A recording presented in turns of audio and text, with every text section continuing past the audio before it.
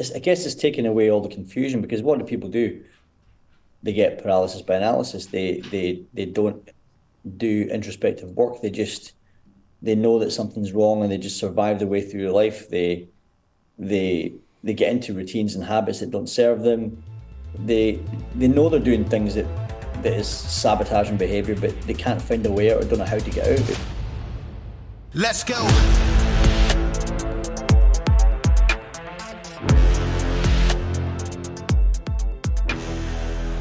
Welcome to Citizen. We've got a special guest today, Lindsay Bruce, former SAS operator, and now I guess you do a lot of other stuff, the Modern Warrior Project being one of them. We'll get into that soon. How's it going? Very well, thanks, my friend. Yeah. Where are you from? Where'd you come from originally? So originally, I grew up in a town called Fort William in northwest Scotland. So it's quite a small place, small population, one horse town type setup. But I moved away from there to join the army when I was 17, so about 100 years ago. Yeah. Well, what year was that? So I joined the army in 1994. So yeah, God, that just hit me all of a sudden. That's like it'll be 30 years next year. So yeah, that's flown by. Well, what was going on in the world back then? For the UK and as far as military operations go. Back in the 90s, it was more Bosnia was the main place. Falklands, maybe to some degree. No. I mean that was then somewhere that the British Army still sort of conducted exercises, and they still had people posted there until quite recently. But that was in the early 80s. But when I joined, it was the main thing really was Bosnia, and obviously a few years before that had been the first Gulf War. 91, I was still a kid at school then, so I missed all that. I actually missed Bosnia the first time round as well, because I was in basic training when my unit were serving in Bosnia on a peacekeeping tour, so I just missed that narrowly, which was quite annoying at the time, because when I turned up at my battalion, everyone who had joined 6 months and so before had a medal swinging from their chest, and I missed out on that. So I had an empty chest for the first few years of service. So the next thing that came around after that was Northern Ireland. That was the other thing that was a regular thing for the British Army at the time, was Northern Ireland, which obviously the Good Friday Agreement actually took place in 97 when we were there. So it wasn't long after that the troops pulled out of Northern Ireland. So I was quite lucky to go and serve in Northern Ireland at the time. So but at that point, Bosnia was really the main thing at the time. And what was it that made you decide to join the military in the first place? Did you have family members that were in before, or was it just like kind of purposeless, let's go find something to do? Bit of both, really. I would say because I had a strong military sort of bloodline. My dad was really the first one to join. He came from a really desolate place in the Isle of Skye. So if you're familiar with Scotland, you've got the Inner and Outer Hebrides. So there's a group of islands off the north coast of Scotland, northwest coast of Scotland. He came from a place called the Isle of Skye, which was the biggest island in the Hebrides. But he moved to the city of Glasgow when he was about 15. And he was the guy who, for a few years, kicked around going from job to job, joining gangs, that type of thing. And eventually he probably thought to himself it was probably going to be continue job to job, not have a career, go to jail or join the army. So he said he was passing the careers office one day in Glasgow, and something just drew him in. And next thing you know, he was in the army. What followed suit then was his two brothers actually joined the same battalion. So we had strong family heritage by the time we were sort of growing up, me and my brothers. So I've got two older brothers, 7 and 9 years older respectively. And they joined before I did. So I was influenced heavily by them, I guess. I was always kind of influenced by them from a young age. So I wanted to be like them. So I guess it was just something that felt natural at the time.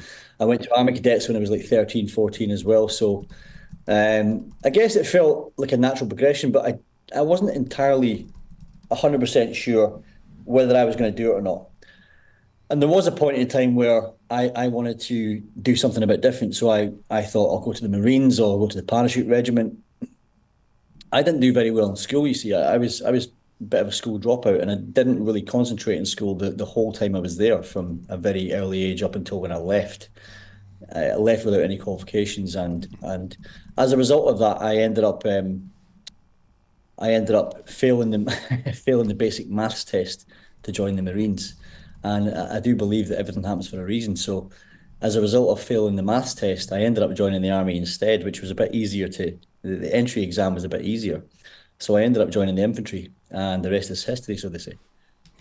Yeah, I mean, to back to something you said before, and this is something that we'll talk about throughout the episode, but people don't really think of interior Scotland as a place where there's gang violence and shit, or not gang violence, but like we don't associate it with criminal activity unless you're talking about, I guess, train spotting kind of illuminated some of the low level stuff that goes on there, but there is quite a bit of like low level gang activity that's always going on there. Just like Yeah. probably just like any city, but it ramps Yeah. up pretty hard when the economy sucks, right? Mhm. People just don't. I don't for whatever reason. I don't know what we associate Scotland with Braveheart and Lagavulin, and not necessarily with petty thieves like you would within like mainland Europe. I know that if I don't wear my shit the correct way, I'm probably gonna get pickpocketed by some asshole. You know what I mean? It's like that's kind of the way it is in cities. But anyways, yeah, that's it's interesting you say that it was your dad's path specifically because this this like aggression motivation that masculinity provides for us. I say provides for us because it's a gift, honestly, that's meant to be used to protect our society. When it's like when it's purposeless and not aimed correctly, it will invariably lead to some kind of stupid bullshit. You know what I mean? Always does. It's like the same kind of the fatherless home, no male guidance, and no sense of purpose in life to direct that aggression ends in so many different ways. It's like terrorism in the Middle East or wherever else, right? It leads to gang violence here. It leads to, you know, in some cases when it turns inward to depression and suicide, but they're all symptoms of the same disease. And it's interesting because I've said this to people a lot, excuse me, and I don't think it's a mystery at all, but finding purpose in life like that almost always is tied to some kind of service or another, like not necessarily military service or even direct community service, but it'll be service to something or someone, right? Mhm. And yeah, it's a good it's a really good point because I think it all comes back to misguided or misdirected energy. When we grow up as adolescents, when we are young men or developing into young men, essentially, Mm, we've got increasing levels of testosterone, we have a growing ego, and all that energy and focus has to go somewhere. And if it doesn't go in one place, it'll go in another, right? So it's almost like you've got to choose your poison in a way. And that's why you hear a lot of people joining the army or the military of some sort, because they otherwise would be into petty crime. Or, I mean, you hear it with fighters as well, right? Look at like the story of Mike Tyson, mm-hmm. his energy was directed into being a fighter very effectively, as it happens. But hadn't it been for that, then that energy would have had to go somewhere. And it would have clearly been in all the wrong places, even though it ended up being filtering, it was filtered into wrong Mm. places at times anyway. That would have been, he'd have undoubtedly ended up in prison, no doubt, because of his background and his upbringing, the influence that he grew up around. So yeah, it's directed and guided in a way that it kind of saves people, I think, at a pivotal point in their life. Young men who are, they're capable and Mm. they're enthusiastic, and you just have to make sure that they get sort of steered in the right direction, or they make a choice themselves for Yeah. whatever reason, and Yeah. some unfortunately. Yeah, for sure. I mean, I remember as a kid hearing that idle hands are the devil's plaything or whatever, right? And it never really made that Yeah, much. the devil creates work for idle hands, Yeah, yeah, or yeah. yeah. I never really, as a kid, I never really understood that much because I was always busy doing whatever sports or whatever the fuck. And I was like, man, I just want to fucking take a weekend off once in a while. But, you know, and as I got older and especially after I got back from deployment and when I got out of the military, when that it isn't just like the purpose, but it's the structure as well, right? That helps you. Yeah. Because I think part of it is a symptom of paralysis by analysis. Like there's so many options. I could do anything, so it's hard to focus on one thing, and then that just lends itself to the lack of focus in general. But it was going from such a high operational tempo, not just in my work but in my life as well, to prepare for that work all the time, to not having a whole lot going on, fucked me up big time. I mean, it was like in my brain the last 6 months or so of the time I was in the Army, I'm like, I can't wait to get out. I'm just going to fucking relax for a while, because it had been, a challenge. And I guess it felt good for like a week, maybe two. And then I was just like, man, this fucking sucks. I didn't think it out loud, but my brain and body knew that I was fucked up. They knew that this was not the right thing to be doing. You know what I mean? Yeah. And unfortunately back then, there were people, we didn't have this like digital media infrastructure to go out and find someone who had been through this, that had detailed their process and figured out like, hey, I know what you're thinking right now, but you're wrong. Here's my experience. So you should probably at least keep an eye out for it, right? Because it's going to pop up at some point. We just didn't have that back then. I'm glad that we do now. I'm glad that like people like yourself, there's so many of us now, people like me, fucking Tim Kennedy, Mike Ritland, so many, Sean Ryan, people that have like high tempo operational experience who have come back and well, Tim Kennedy never slows down, but the rest of us slow down for a little bit, figure out that we can't move at that slow pace, and then we have to figure out something else. It's nice to see that example and have people out there talking about it. Mm-hmm. Absolutely. And I think that's an important part, to slow down. A lot of people don't know how to slow down, and they just become a victim of their own habits and behavioral patterns and belief structure, I suppose. And I think that's because a lot of people are afraid to slow down, and definitely afraid to stop, because it means facing some things they might not want to face. But it's not until you start to take account for some of the things that you might need to adjust, because at the end of the day, the military is a chapter in our lives. It was for you, it was for me. And what I see going wrong is when someone tries to move on and they still try and keep hold or keep a grasp on the old chapter and drag it with them. And it's not always conducive to the best outcome, because they end up just living in the past, and they don't fully submerge themselves in something new, or are just too afraid to. And that the initial step is just to slow down, maybe stop and take account for what's going on in your life, and say, right, what, this worked for me so far. This mindset worked for me so far. This level of aggression worked for me so far. It might not work anymore. I might need to start changing the way that I go about things. And that could be from going from military life to civilian life, having to manage people differently, having to just almost like change your coat or change your jacket on whatever it is, because I went through that and I struggled with that. That's one thing I struggled with, which was trying to operate in the same way. Now, there's a lot of good traits that come from the military. It's a very good foundation for life. It teaches you basic life skills, discipline, structure, and a whole load of other things. But they don't necessarily, cross over into civilian street. And a lot of people don't understand someone who's been in the military, and the person in the military doesn't understand people who've never been in the military. So you end up getting this real disconnect with two chapters of your life. And that's something I really struggled with. I failed to understand people. And as a result of that, communication was affected. Communication was affected, then results were affected because of that. So, yeah, I mean, you've got to just adjust. And I think these days, something you said earlier, you're glad we've got all this digital media and people out there. But another thing is that people end up just sort of stacking more on top. And then there's so much information out there that they end up just with this fucking, so much information that it's like, what do I do with it? There's almost too much to choose from. Yeah. Yeah, it's, to your point about, I guess, the skills and habits that we learn in the military, you have to strip away the circumstances and remember the principles, right?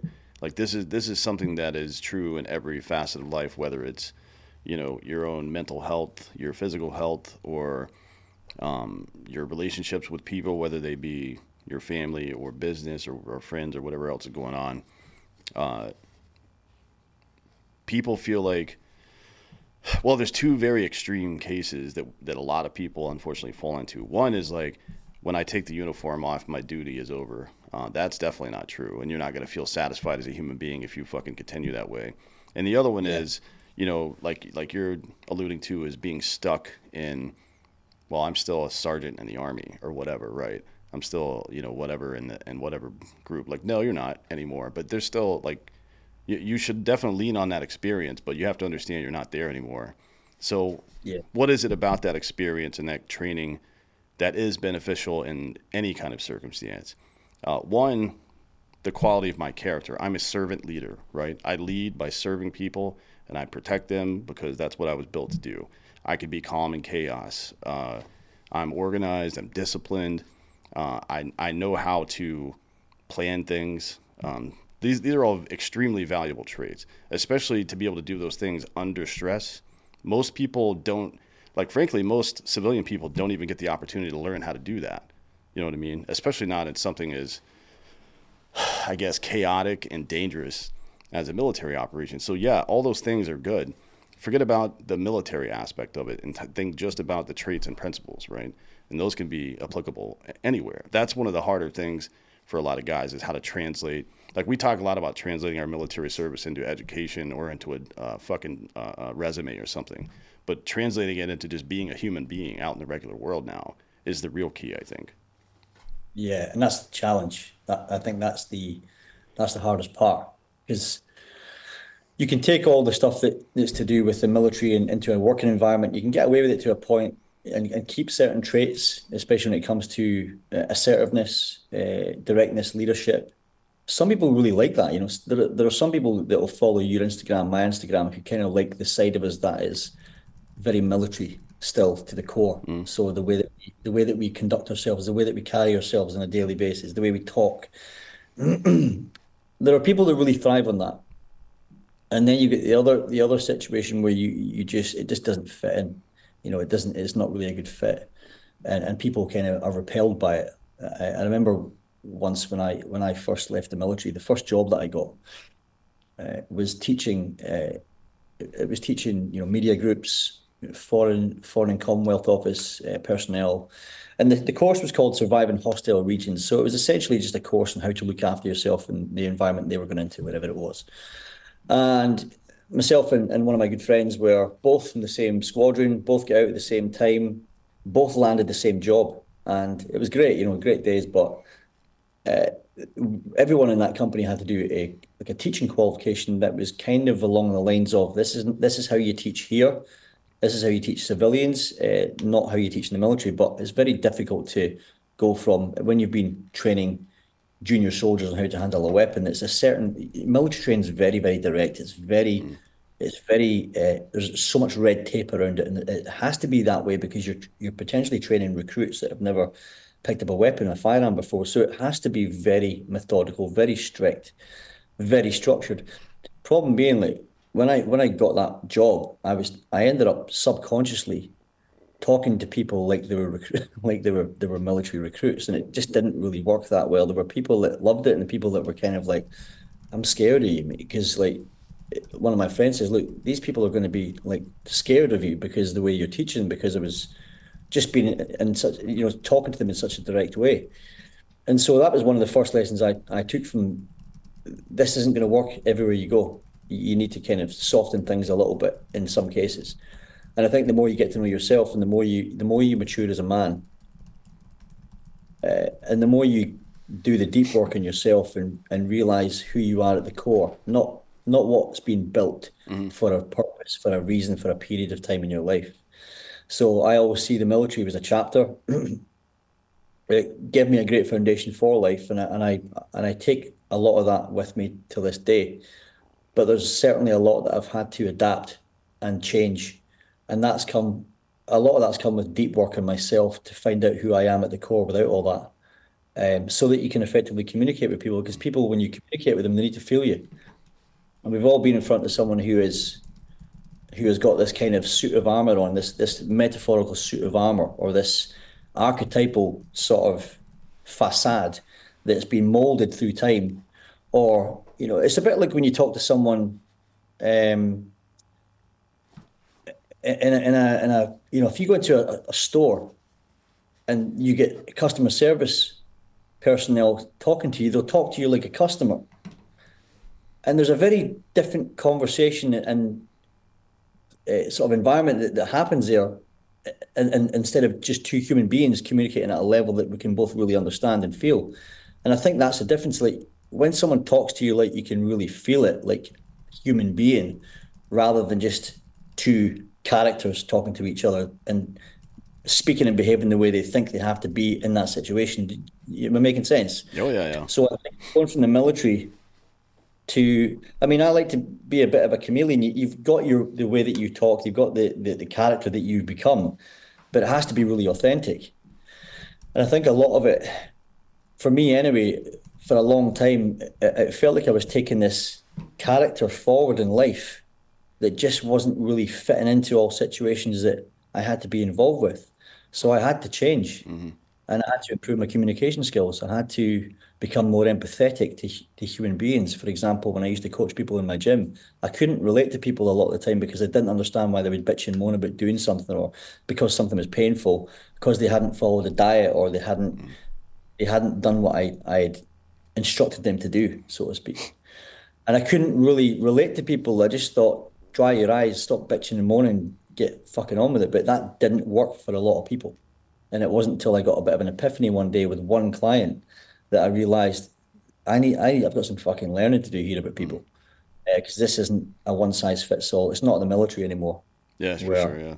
Yeah. I mean, we know this, right? We know this in academia. We know this because when we teach technical writing specifically, one of the most critical parts, aside from just precision of language in technical writing, is making sure you're writing to the level of the audience's skill set, or like beneath their level of ignorance, even to some degree, right? Like if I use a bunch of technical terms to try to explain some new piece of technology to people who are uninitiated, I've wasted everybody's time. That's a complete waste of fucking time, right? And in the same way, like if you can tailor the language, I suppose, to the audience, then you can also tailor the tone of the language to the audience, right? Like when you talk to, and this isn't to demean people who are not military, because I don't mean that's not what I mean by this. But when you're talking to a child, it's really helpful to get on a knee and get down at their level, right? And talk directly into their face instead of looking down at them. I mean that it's obviously that work. It's obvious that would work better. So it is difficult for us that have been, I guess, meat eaters for so long to soften a little bit. And, when it's a child, it's easy. But when it's another adult, it's like, come on, man. You know what I mean? But that's stupid of us, right? To think that way, I guess. This episode is also brought to you by BlackRifleCoffee.com, the best coffee in the world. As a matter of fact, they won both the gold and bronze medal at the Golden Bean Awards this year for their exclusive coffee club entries in the elite category. So the best coffee on earth literally was Circus Bear by Black Rifle, one of their ECS. So I recommend that you go sign up for the Black Rifle Coffee Club. Use the code CITIZEN. You're going to get those points off. And, you get all the benefits for being in the coffee club. You get the free shipping. You get access to all the partner deals. You get access to the exclusive coffee club. You get access to any new products that come out before anybody else does. It's a very large club that they have over there. And the coffees are premium. Every single one of them is good.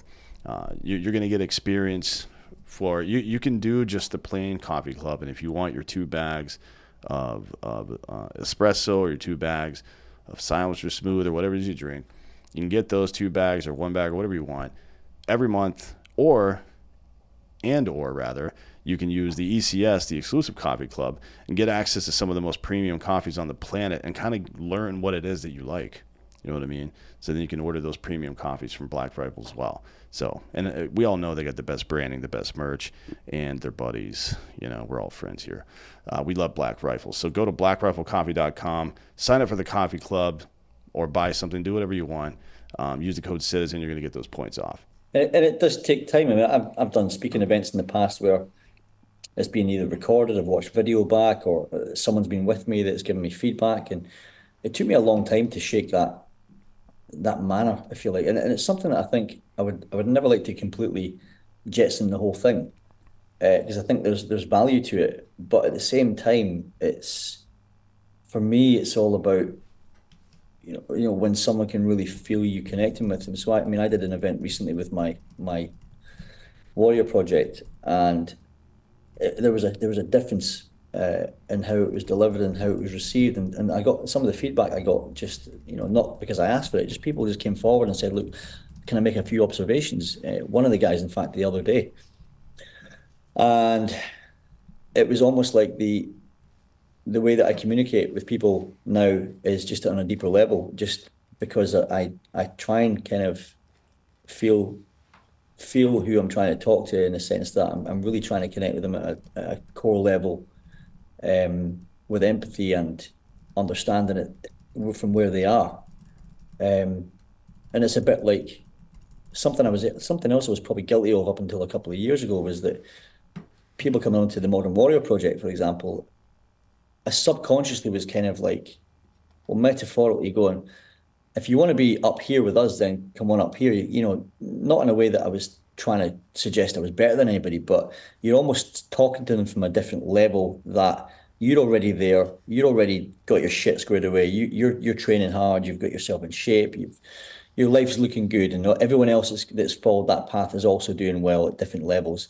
You that is just coming to inquire, you're still kind of there, and it's not talking down to people, but I kind of guess it might have come across that way at times, where you're almost suggesting to people that they're not quite where you are yet, so come on up and join us. But what I realize works a lot more effectively is when you go down to wherever they are, and that's not down to their level, like I'm saying. I'm not literally like that, but I'm talking about meeting them where they are, and really understanding and communicating with them at a level that they know that you understand where they're coming from.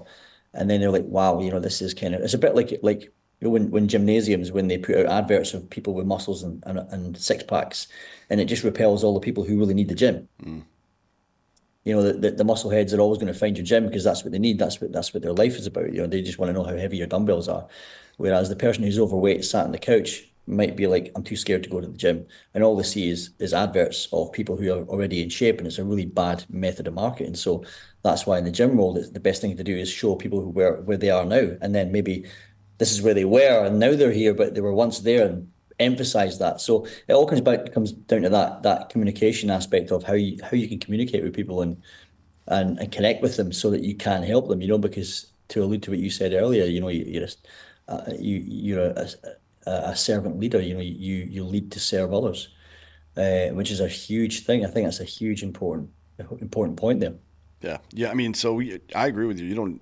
There's no need to jettison the entirety of that, like, super resilient and strong attitude that you develop in the military. That you certainly don't want to jettison that. That's who we are. Yeah, I mean that's at your core. That's who you are. And Andrew Jackson used to say that one man with courage makes a majority. So this idea that, like, one squared away dude who decides to do something can inspire other people to do it as well. That's a real thing, psychological phenomenon for sure. But to the point of, like, I guess maybe we see it as coddling to some degree once we've experienced it at a pretty brutal level for a while. But that's not really true. I mean, even when we train soldiers, when we're doing AARs and stuff afterwards, we follow certain models that are intended to reinforce good behavior, right? So, like, sustain, improve, sustain. Like, here's some good stuff you did. Here's some shit that we need to improve on. And then you close it with, by the way, you really did well at these things, right? And it's not to be demeaning or treat them like children or anything. It's to remind them that, like, the point of this isn't to be punished. Leadership isn't about punishing people for bad behavior. And it's not even about rewarding them for good behavior. It's about giving them the confidence to build like good habits on their own, so that in the absence of direct leadership, they can lead. You know what I mean? That's the real point of leadership. And this is the funny thing about this is, pretty much every discussion you have about leadership is kind of a parallel discussion about being a parent, right? These are the same traits that we want out of a father. You know what I mean? Whether it's one of our father figures or the excuse me, the kind of father we want to be. It's almost the same conversation every time. So, you know, it's no surprise that in Western culture, as the emphasis on good fatherhood has waned to some degree, so has the performance of our younger men. Well, they've vicariously learned through us. So if we can demonstrate good behavior, that's the best way of leading, rather than trying to force someone to do something. So a lot of the time you've got to just demonstrate the value and eventually hope it catches on. And usually it does. You know, if it's like the whole environmental factor. You become an average of the people you spend time around. You become a product of your environment. All this kind of stuff that we hear all the time. It is true, and it starts at home. It starts with the parents. It starts with the family, and then it filters out. And that's when kids then have to find their own identity and their own purpose and all that sort of stuff. But it starts with the household, right? And you know, we have to be that living example, which I think is, and it's the same as leadership. You first have to lead yourself. You know, lead thyself first before you can lead anyone else. At least be on the path. And again, going back to the personal trainer type thing, you know, the personal trainer doesn't have to have a ripped six pack, 365.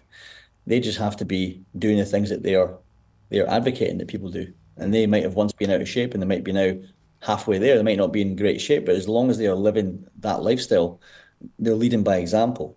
And if they're getting results with that, then great. So I think being the example is the first thing. You know, you cannot expect people to do things that you advocate when you're not doing them yourself. It's as simple as that. I think that's a really good place to start.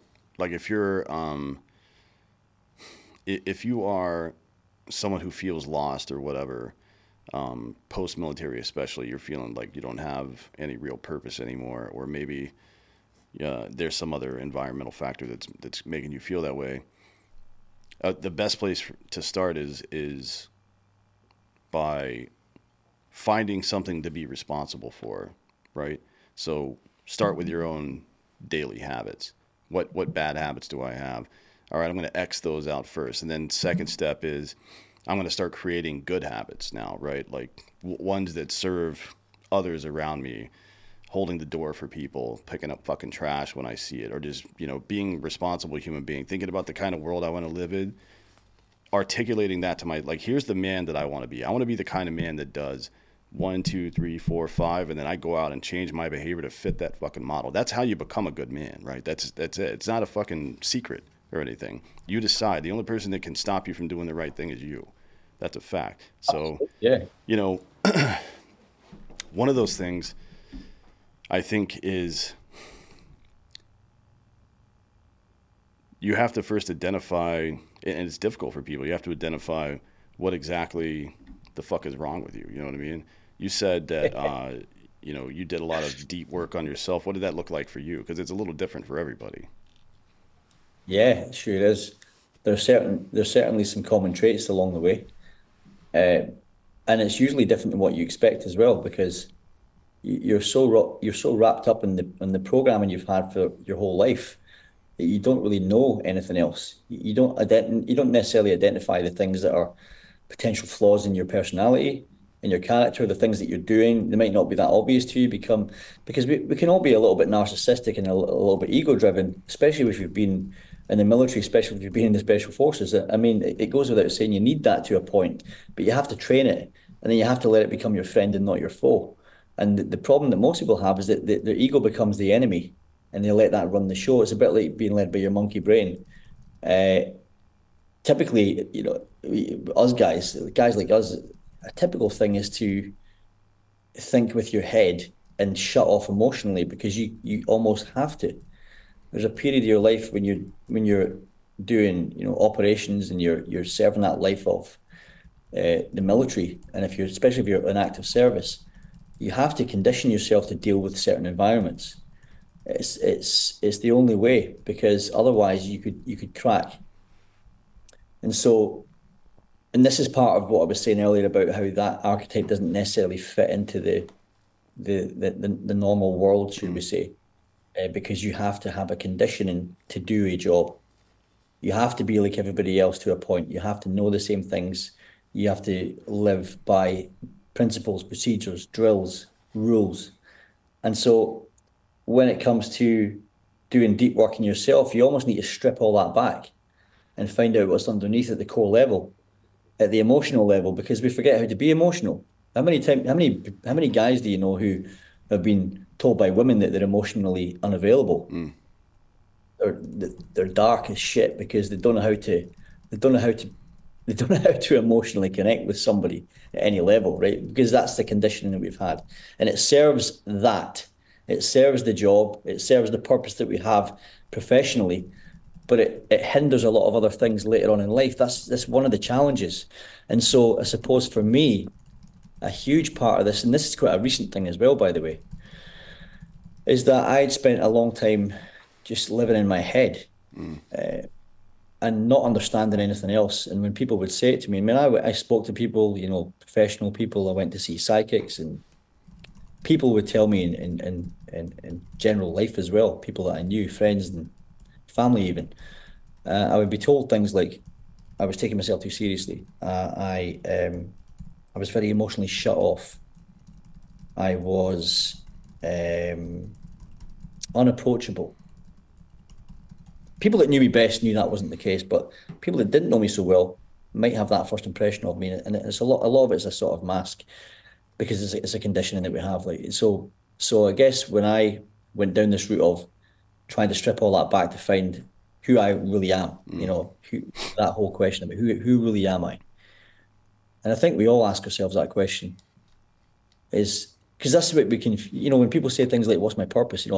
Especially if you've been in the military or had a career that's been significant in your life for a certain time, you then feel a bit lost, like we discussed. And that can be a hard transition. So when you then ask yourself things like, what's my purpose?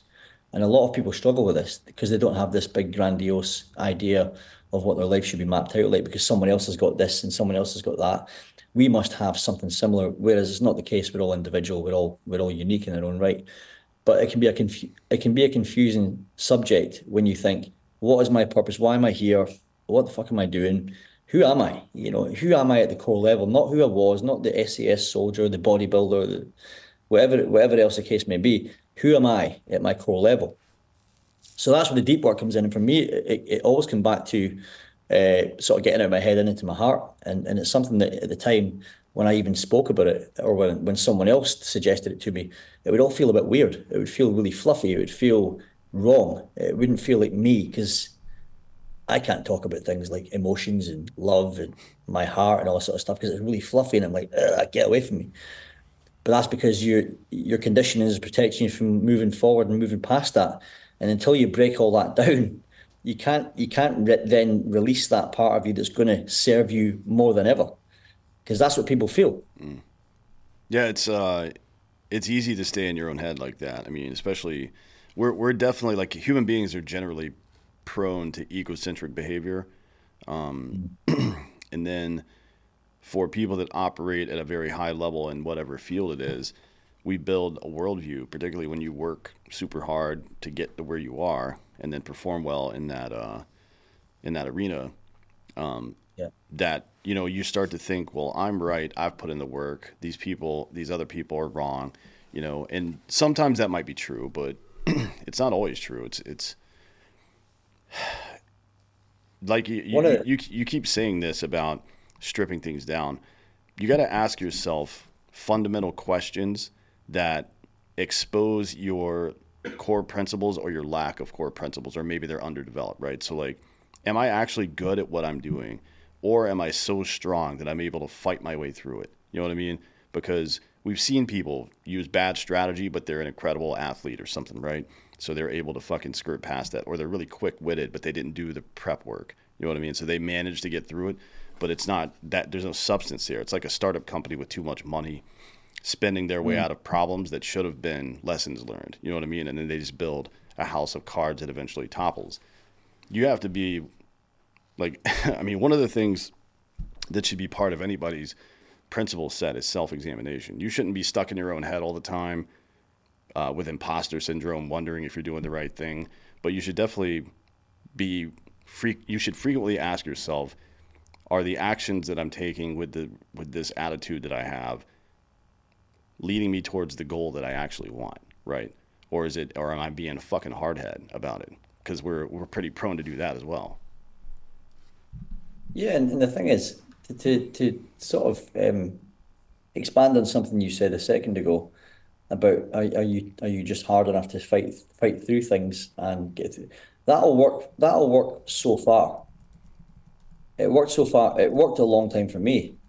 But every time you do that, you're still avoiding certain things that could potentially be a better way.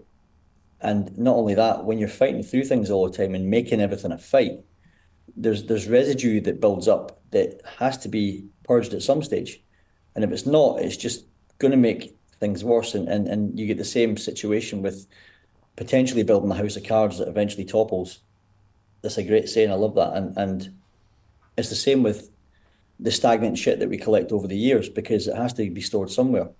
It's no different than avoiding emotions that have to be expelled. And then because you don't know how to release certain emotions, you then just bottle it up and it just builds this pressure cooker within you. And that then starts to show up in certain traits, certain behaviors, emotional states, and general feeling of how you are as a human being. So I think some things you can fight through, some things for sure, and some things should be fought through, but it has to be managed on the flip side of that. It's a bit like training. It has to have recovery. It has to have nutrition to back up to fill that void that's now. Then if you break something down, you need to rebuild it again. So you have to live in these different parameters, these different sort of different levels, and I think a lot of the time when the ego is running the show, when you've built up a conditioning over time, when you're used to just fighting for everything all the time, and your life becomes a fight by default, subconsciously you won't even know that you're doing that. And eventually you have to find a way to balance that out. Otherwise, shit starts to go wrong later on. Sure, yeah. And you also, like, if you get stuck in that mindset, you're no longer able to communicate in a way that isn't a fight anymore. We see this in relationships all the time, but this permeates through people's professional and just public life with their friends as well. Some people can only communicate through conflict, which is, that's one method, I guess, but it fucking sucks. I mean, you're always stressed the fuck out, and everybody around you is stressed the fuck out. And if you're a man and you do that, like, your job as a man is to make people feel protected around you, right? Provided for and protected. That's the purpose of masculinity. And if you're just hopping from one, like, chaotic moment to the next, just because you can do that, you're not functioning at the highest possible level. And a lot of it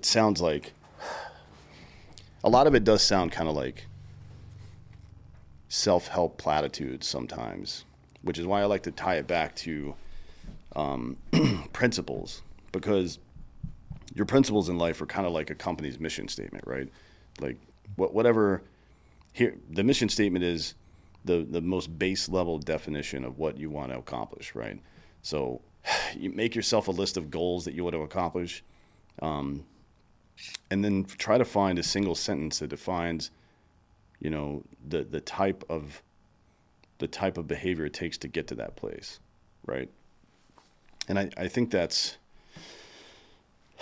I think that is a very difficult thing for a lot of people. I think it's a very high barrier to entry for people who are trying to get their life back on the right track, because there's, like you said before, there's so many different answers to this question. There's a lot of noise out there, and quite a bit less substance. You know what I mean? So that's why, like, a couple of people are doing good work there. Obviously, Jordan Peterson's Principles for Life. It isn't just about the individual principles, but more about the discussion around them and explaining why these things are important to people. And then that's, for this show, I like to think about because our culture's in trouble. I think that when the individual is the most free, they will put more into the country and into their community than they normally would, right? People are generally uh, uh, more giving, I guess, or more selfless when times aren't quite so tough. So then Mhm. our goal as men should be to make times, not as tough, right? So people can be more giving. And then we get to that point, and this has happened all throughout human history. We get to that point, and then we fucking relax. But there's no point that you can relax. You know what I mean? You have to keep. So once you get to the point where life is somewhat comfortable, it becomes even more daunting to keep people inside of this principled lifestyle because they start to slip a little bit. We all, like as a culture, we start to slip when we don't have to do certain things just to stay alive anymore. We stop Yeah. doing them. You know what I mean? Which doesn't make any sense. Like I we get to a certain point. I mean, it's like an athlete who has a good year and then takes the summer off. You know what I mean? And they come back and they suck the next year. Yeah. That's our tendency in culture. And there's got to be a way that we can stave that off at some point. I mean, we're not stupid. We're pretty smart. We put people on the moon. We split the atom. We could figure this out. There's, I mean, you can really dig into this, and there's a load of stuff there you could really get down some rabbit holes with. We probably don't have enough time Mm. in one episode of this, but yeah, you've sort of you've said a few things there that made me really think of a few things that I have my own opinion on. And when you said about the men are there to create uh, good times, but then that ultimately can lead to weak people, right? So there's a saying that what remind me of, I'm thinking about it off the top of my head here, but strong men create good times, Good good times create times, weak men. Weak men weak create men, hard times. Yeah. hard times Yep. have, yeah.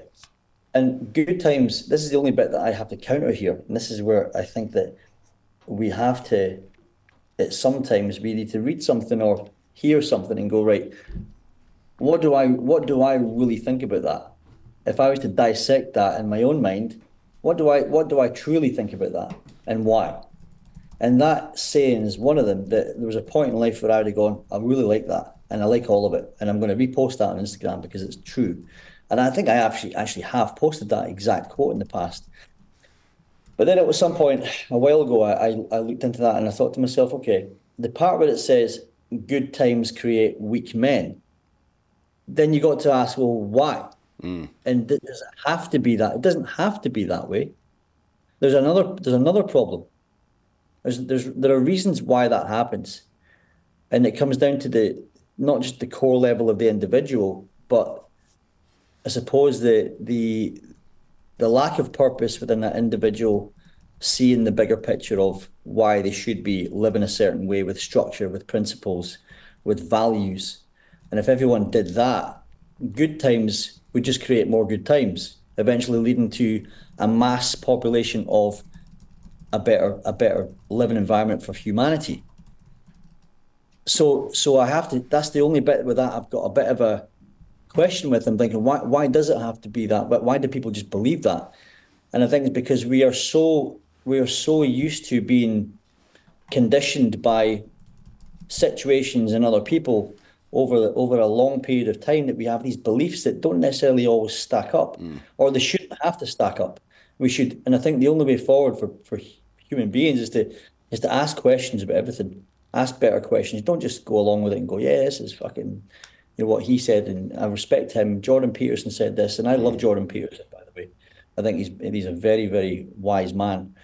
And I think a lot of the things he talks about, I mean, I know, I think, anyway, you might know better than me, but a lot of what Jordan Peterson talks about relates a lot to the Bible, for example. Mm.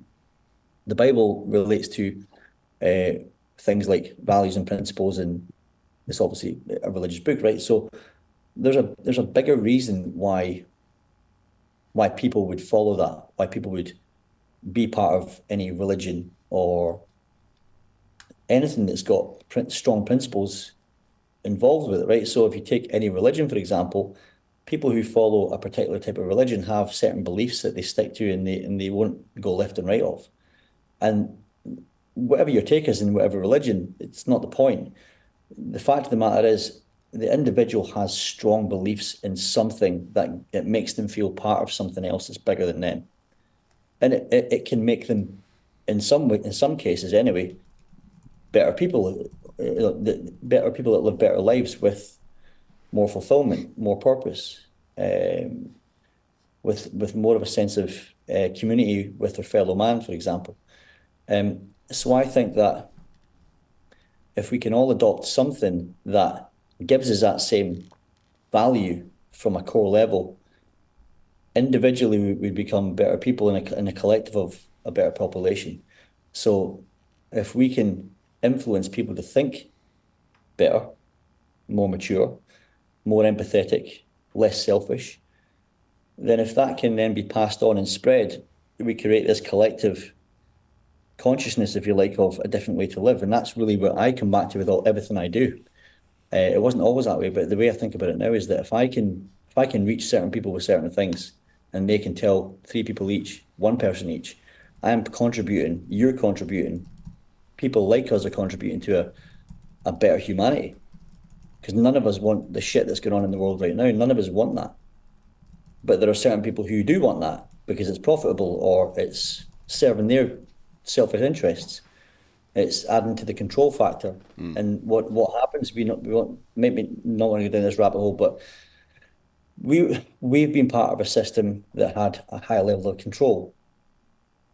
We did a job because that was what we did. But when you look at the huge picture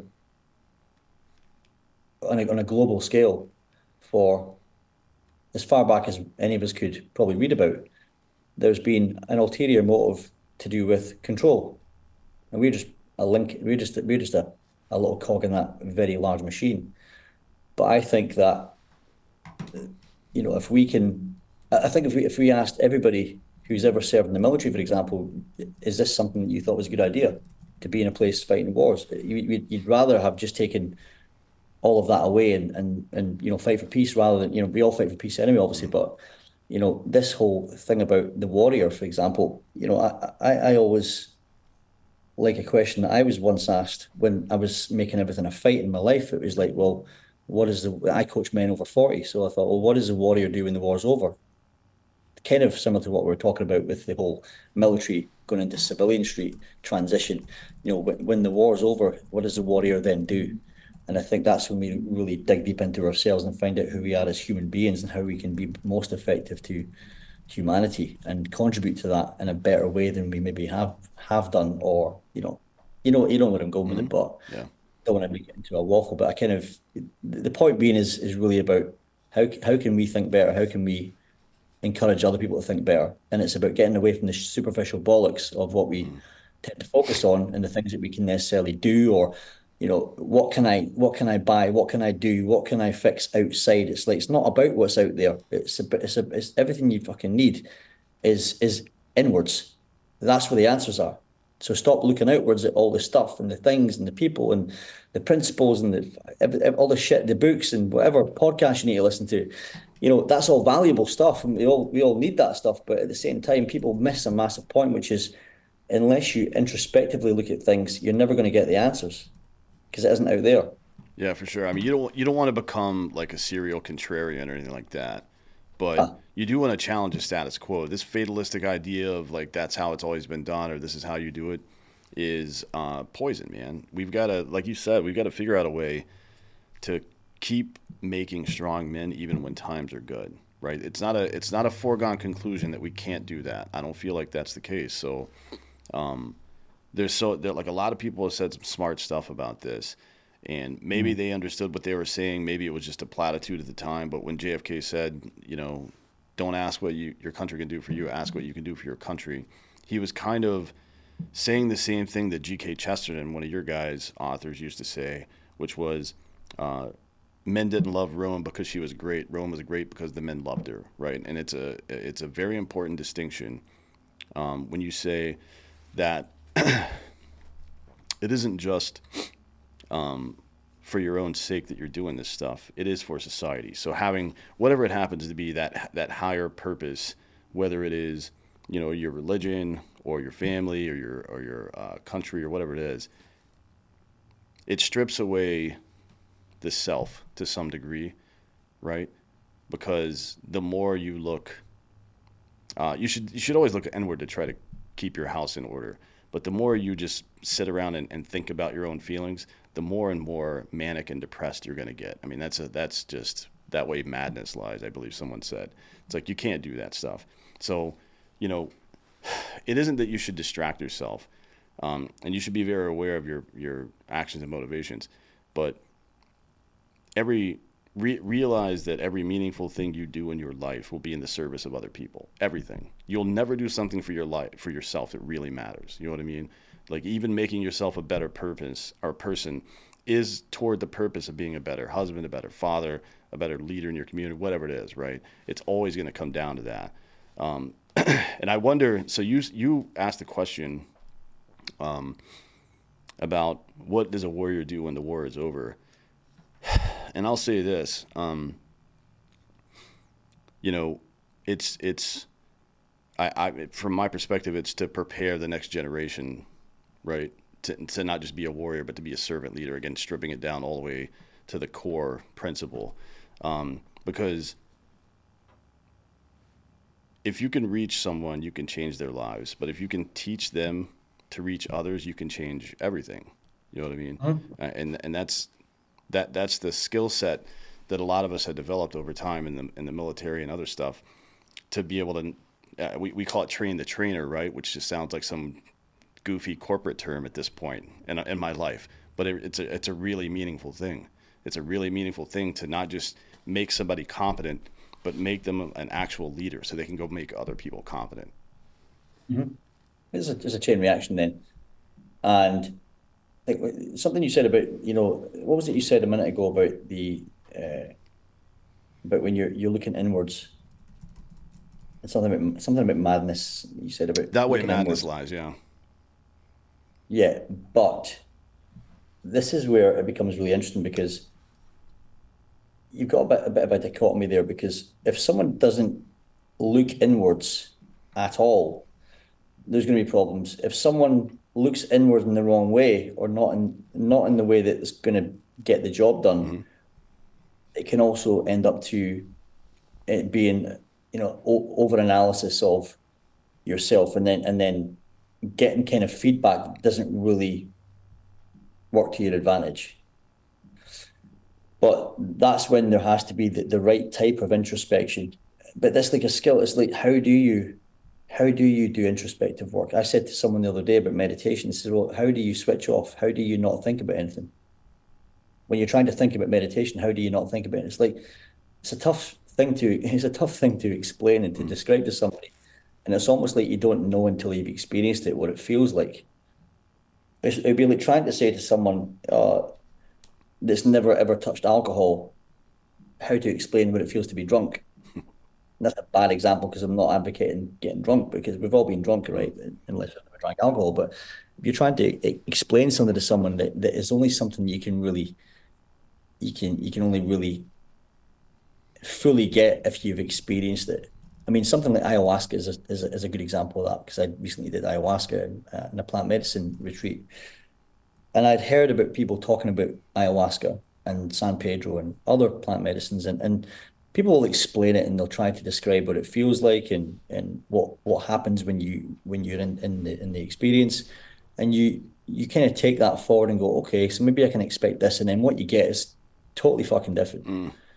It's not what you thought it was. So the only way you're going to know is when you then do it and experience that yourself. Then you go, then you tell someone, they're going to be the same thing. And I suppose it's not until you do the introspective work that's kind of fucking scary. Mm-hmm.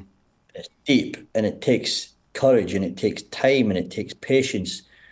Then you go, right, the answers are here. I just wasn't sure where to look or how to look before.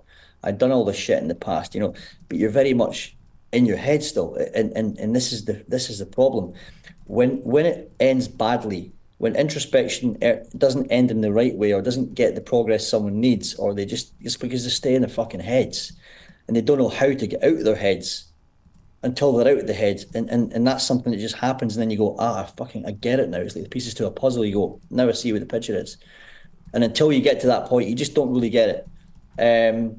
So yeah, it's just a point I thought I'd make, because like, introspective work, I think the answers are there, but you just need to do it in the right way.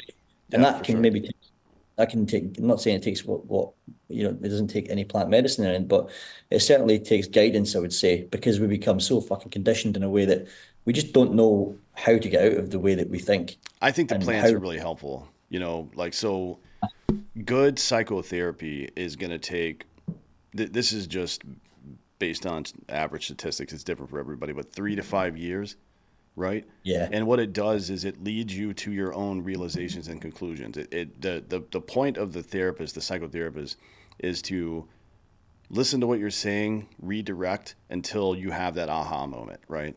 And then try to teach you some coping skills or some improvement skills after that, right? That's kind of the point of good psychotherapy. Plant medicine leads to the same place. I was just talking to somebody about this yesterday. Um, it will make your brain ask and answer questions that you have been hiding from, right? Because you can't control your conscious mind anymore. It's all a subconscious stream of consciousness. That's it, right? So it'll force you to ask and answer questions that you were afraid of before.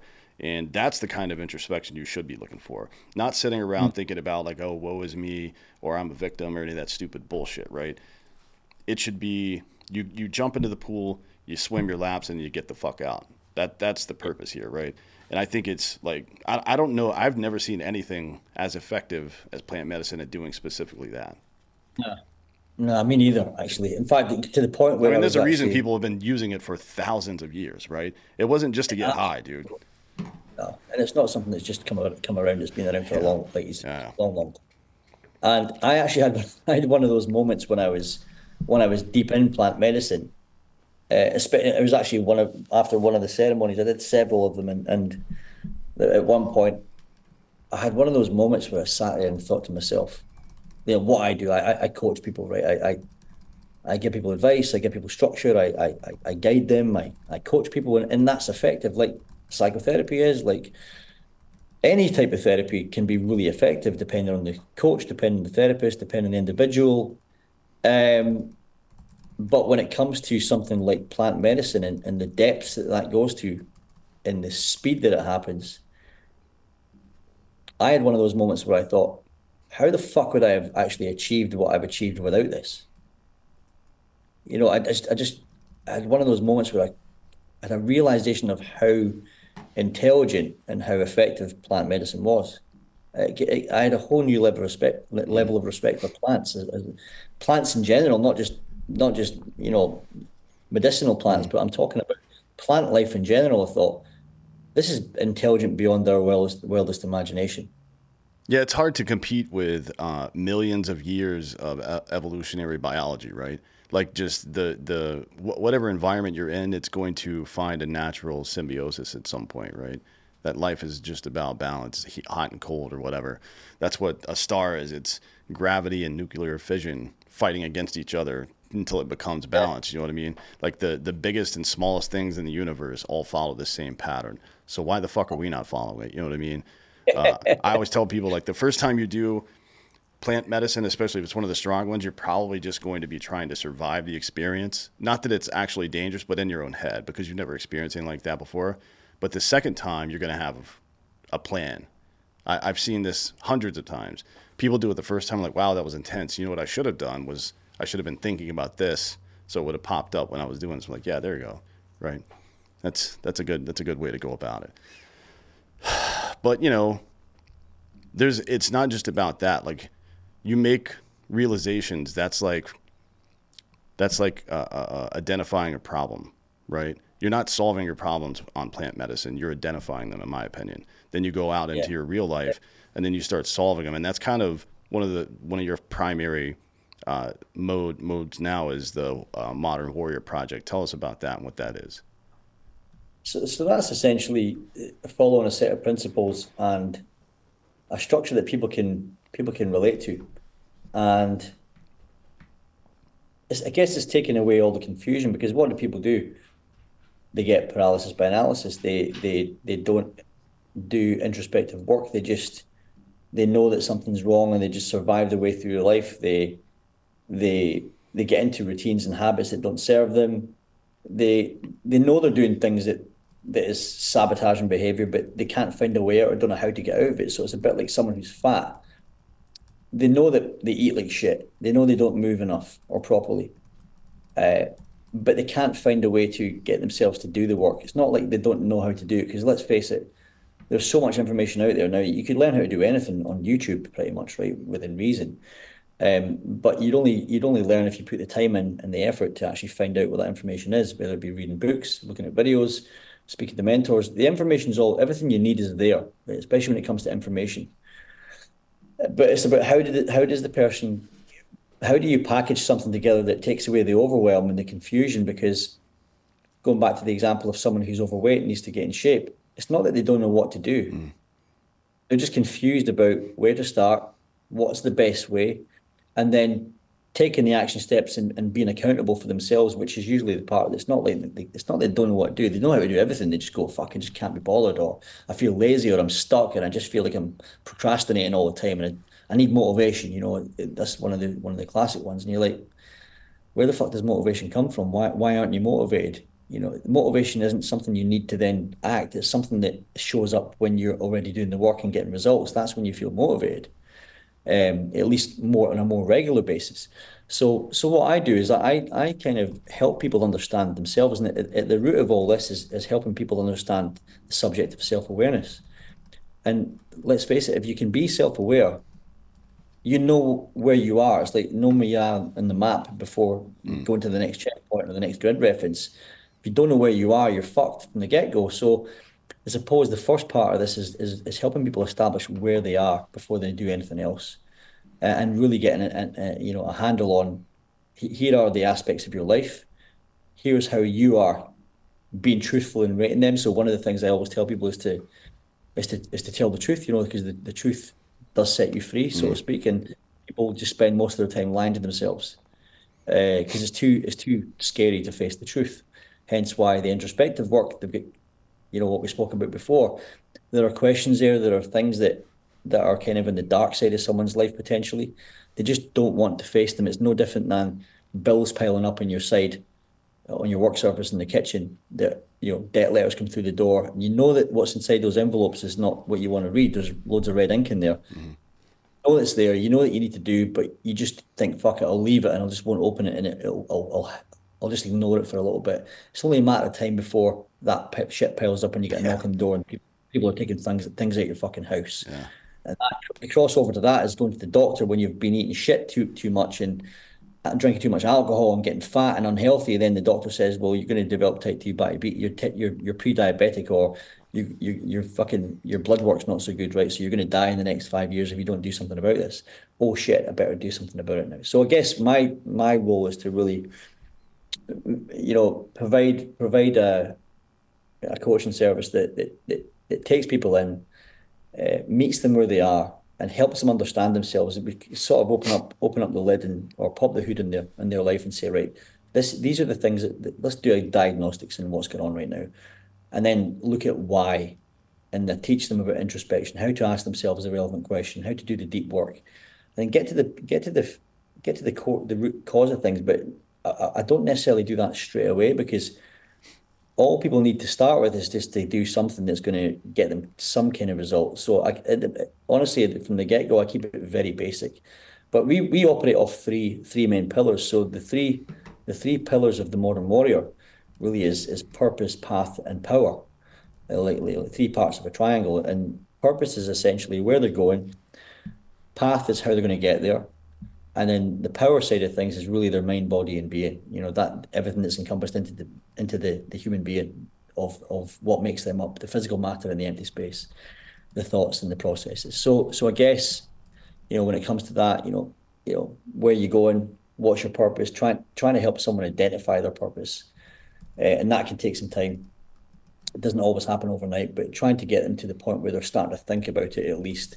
Then when they know where they've got something to go, they've got reason to be here, they've got purpose as a father, as a husband, as a leader, as a human being, they've got something that they can get out of bed for in the morning and give themselves substance in life and look forward to things. Essentially, it's understanding about, what are their goals, what is their mission. When it comes to the subject of path, it's about analysing where they are, so analysis, strategic planning, and then the execution of that plan. And I just say to them, look, I'm never going to do any of this for you. I'm just like the shepherd, I'm there to be at the checkpoints to say, where are you now? Where are you going next? How are you going to get there? Right, off you go. And I'll check in with them again. And it's an accountability situation. But when it comes to power, I suppose everything really starts there. So the first thing I want everyone to do really is to optimize their habits and stuff. So like things like self-care non-negotiables, implementing some basic self-care habits, eradicating a few things and doing it bit by bit, not trying to change everything overnight. It's about helping them identify what they can do and what they can stick to so they don't speed off like a spring chicken only to fall flat on their face within a week because they've started too much too soon and they get overwhelmed and can't sustain it. So it really is about, I teach guys about, a few principles. So truth is the first one. Patience is another factor. It's all about patience. We all want results tomorrow, but you have to understand that this is the long game and it's about, have you seen the film Colors with Robert Duvall and Yeah. the classic line when he says, Dad, let's run down there and fuck one of those cows. Mm-hmm. Robert Duvall says, the daddy boy says, no, son, let's walk down, Fuck them all. Yeah. And I always go back to that. It's a really, really good metaphor. And it relates to patience. It relates to maturity and the long game. And that's where it really locks in for people. And when you provide a community of people who are like-minded men who are not stood at the top of a mountain beating their fucking chests. It's all about connecting with all sides, so it's about taking yourself and not being not going from a square to a triangle. It's about going from a square to a cube. You're trying to build more dimensions onto people's lives and beings and helping them understand themselves better, helping them improve their communication, their relationships. And that's what all ties into the power section, and one thing I always ask people is, how did you lose your power and how are you going to get it back? And it always comes back to something. When you follow that trail back, it's always down to something that is a belief. It's a hard ingrained belief that they just have to start changing. So yeah, that's kind of how the project works. And I always say that people come on the project for a reason. They come for the coaching, they come for the structure, they come for what they think they need. They end up with something totally different, and they stay for the community and the environment and the accountability. Yeah. What's going to keep them moving forward. I think that community and accountability, the lesson that it really teaches people, because there's a couple lessons that it really teaches people. One is that I can do this, and here's the example. Like everybody else is doing it, I can do it too, right? That's part of like the contagion of group psychology. And the other part is like, some people think this purpose-driven stuff is a platitude, but it's very basic biology. I mean, it's like all of the chemicals, the hormones in our body are designed to reward us for doing the right thing, right? For performing the correct duties required of us to maintain all of this civilization and shit. And when you fuck up those hormones with, whatever it is, sometimes it's traumatic brain injuries, which is out of your control, but a lot of times it's diet and food. A lot of times it's the chemicals you put into your body and shit like that. Then you're fucking up your hardware first, right? And then, the software, the decision-making process that you use, it gets, 96% of the serotonin your body makes is made in your gut. So if you're eating like shit, you got bad gut health, you're fucked, man. There's nothing you can do about that. So, it's like part of being in that group, and it's the same thing that we learned, being gunfighters and shit. These people depend on you. Like I never cared about dying and shit like that. I mean, I've had my buttholes puckered quite a few times getting blown up and shit like that, but I've never that was never my primary concern. My primary fear was letting my men down, right? Because those they become your family after a while. And being back in that community like that, it reminds you of those things. It reminds you, I can do this. And it reminds you like, hey, people are fucking counting on you. It's not time to fucking mope around. It's time to do some work. You know what I mean? And to your point about people, using this ostrich technique of burying their head in the sand, bad news doesn't get better with time. Like that bad thing that's there today is going to be there tomorrow unless you fix it. That's just the way it is. Yeah, absolutely. It's still going to be there tomorrow. It's just going to manifest into something bigger. So you're essentially building a monster. Mm-hmm. Oh yeah. Yeah. It's just so stupid. But, you know, that's I think that focusing on problems without having the right infrastructure can fuck you up as a human being. Like when I look at when somebody who is like, let's say a child looks at a house on fire, they're like, oh shit, that's really, really bad. What the fuck?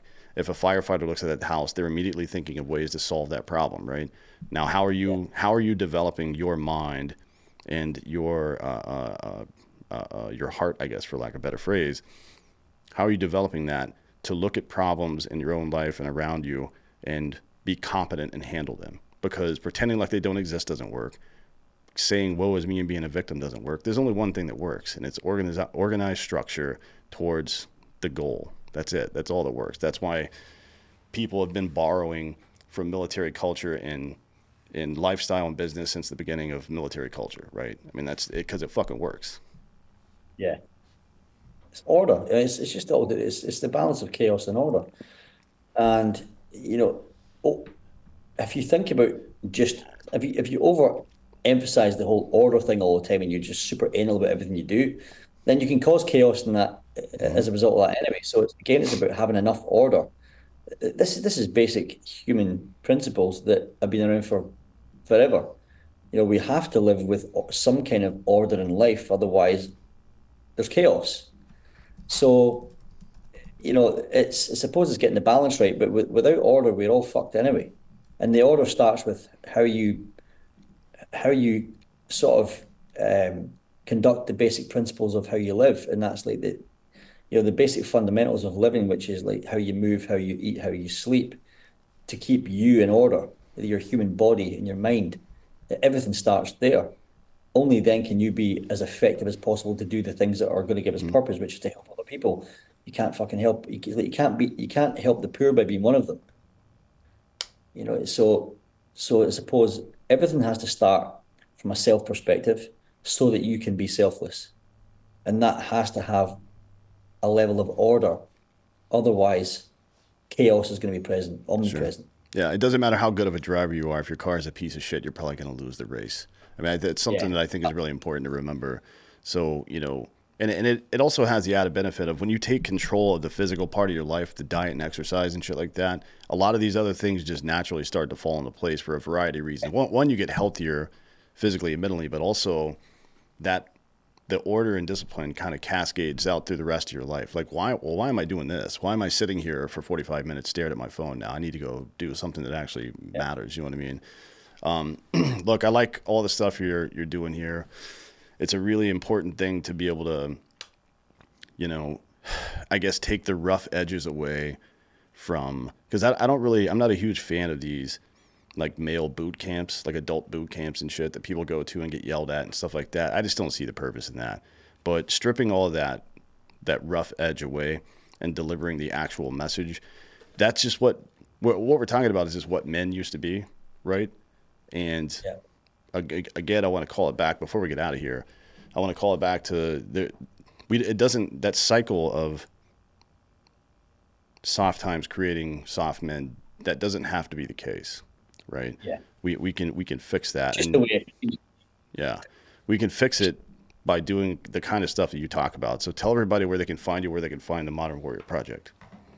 So really, I get most of my traffic through Instagram. So my Instagram handle is at the Lindsay Bruce. So THE Lindsay Bruce. Probably best if you post that because no one's going to know how to spell it. But the Lindsay Bruce, or you can catch me at Lindsay at themodernwarriorproject.com. That's my email, by direct email. So those are the two main sort of means of contact. I'm actually having a new website built at the moment, so there's nothing active they can go and look at right now. But all the information that they need would be obviously via my social media. Cool. Well, you guys, everybody go check it out. Check out the Instagram page. Check out if you want to. You can also link up on LinkedIn. I see you've got a page here. Yeah, people can DM you with that one. So it's just Lindsay with an A, Bruce. Pretty easy to find. Yeah. The Lindsay Bruce, yeah. Well, look, thanks for coming today, man. I really appreciate it. I appreciate what you're doing out there. Yeah, I really appreciate you invite me on this podcast, Dan. I've really enjoyed the conversation. Could probably talk for a week. Oh yeah, yeah, for sure. Yeah. Well, if if my schedule loosens up in the near future, maybe we'll do that. Yeah. But right now I can't, unfortunately. But yeah, thank you again for coming. Yeah, I mean, I always take a lot. I always take a lot from these things as well. So thanks for your wisdom as well, because I always learn something. So For sure, thank man. you. Yeah, thank you for coming. I appreciate you saying that. And Yeah. we'll see you again soon. Whenever we'll circle back around to this conversation again sometime soon. Awesome stuff, mate. I'd love that. All right, thanks for coming, man. And thank you all for listening. This has been Citizen.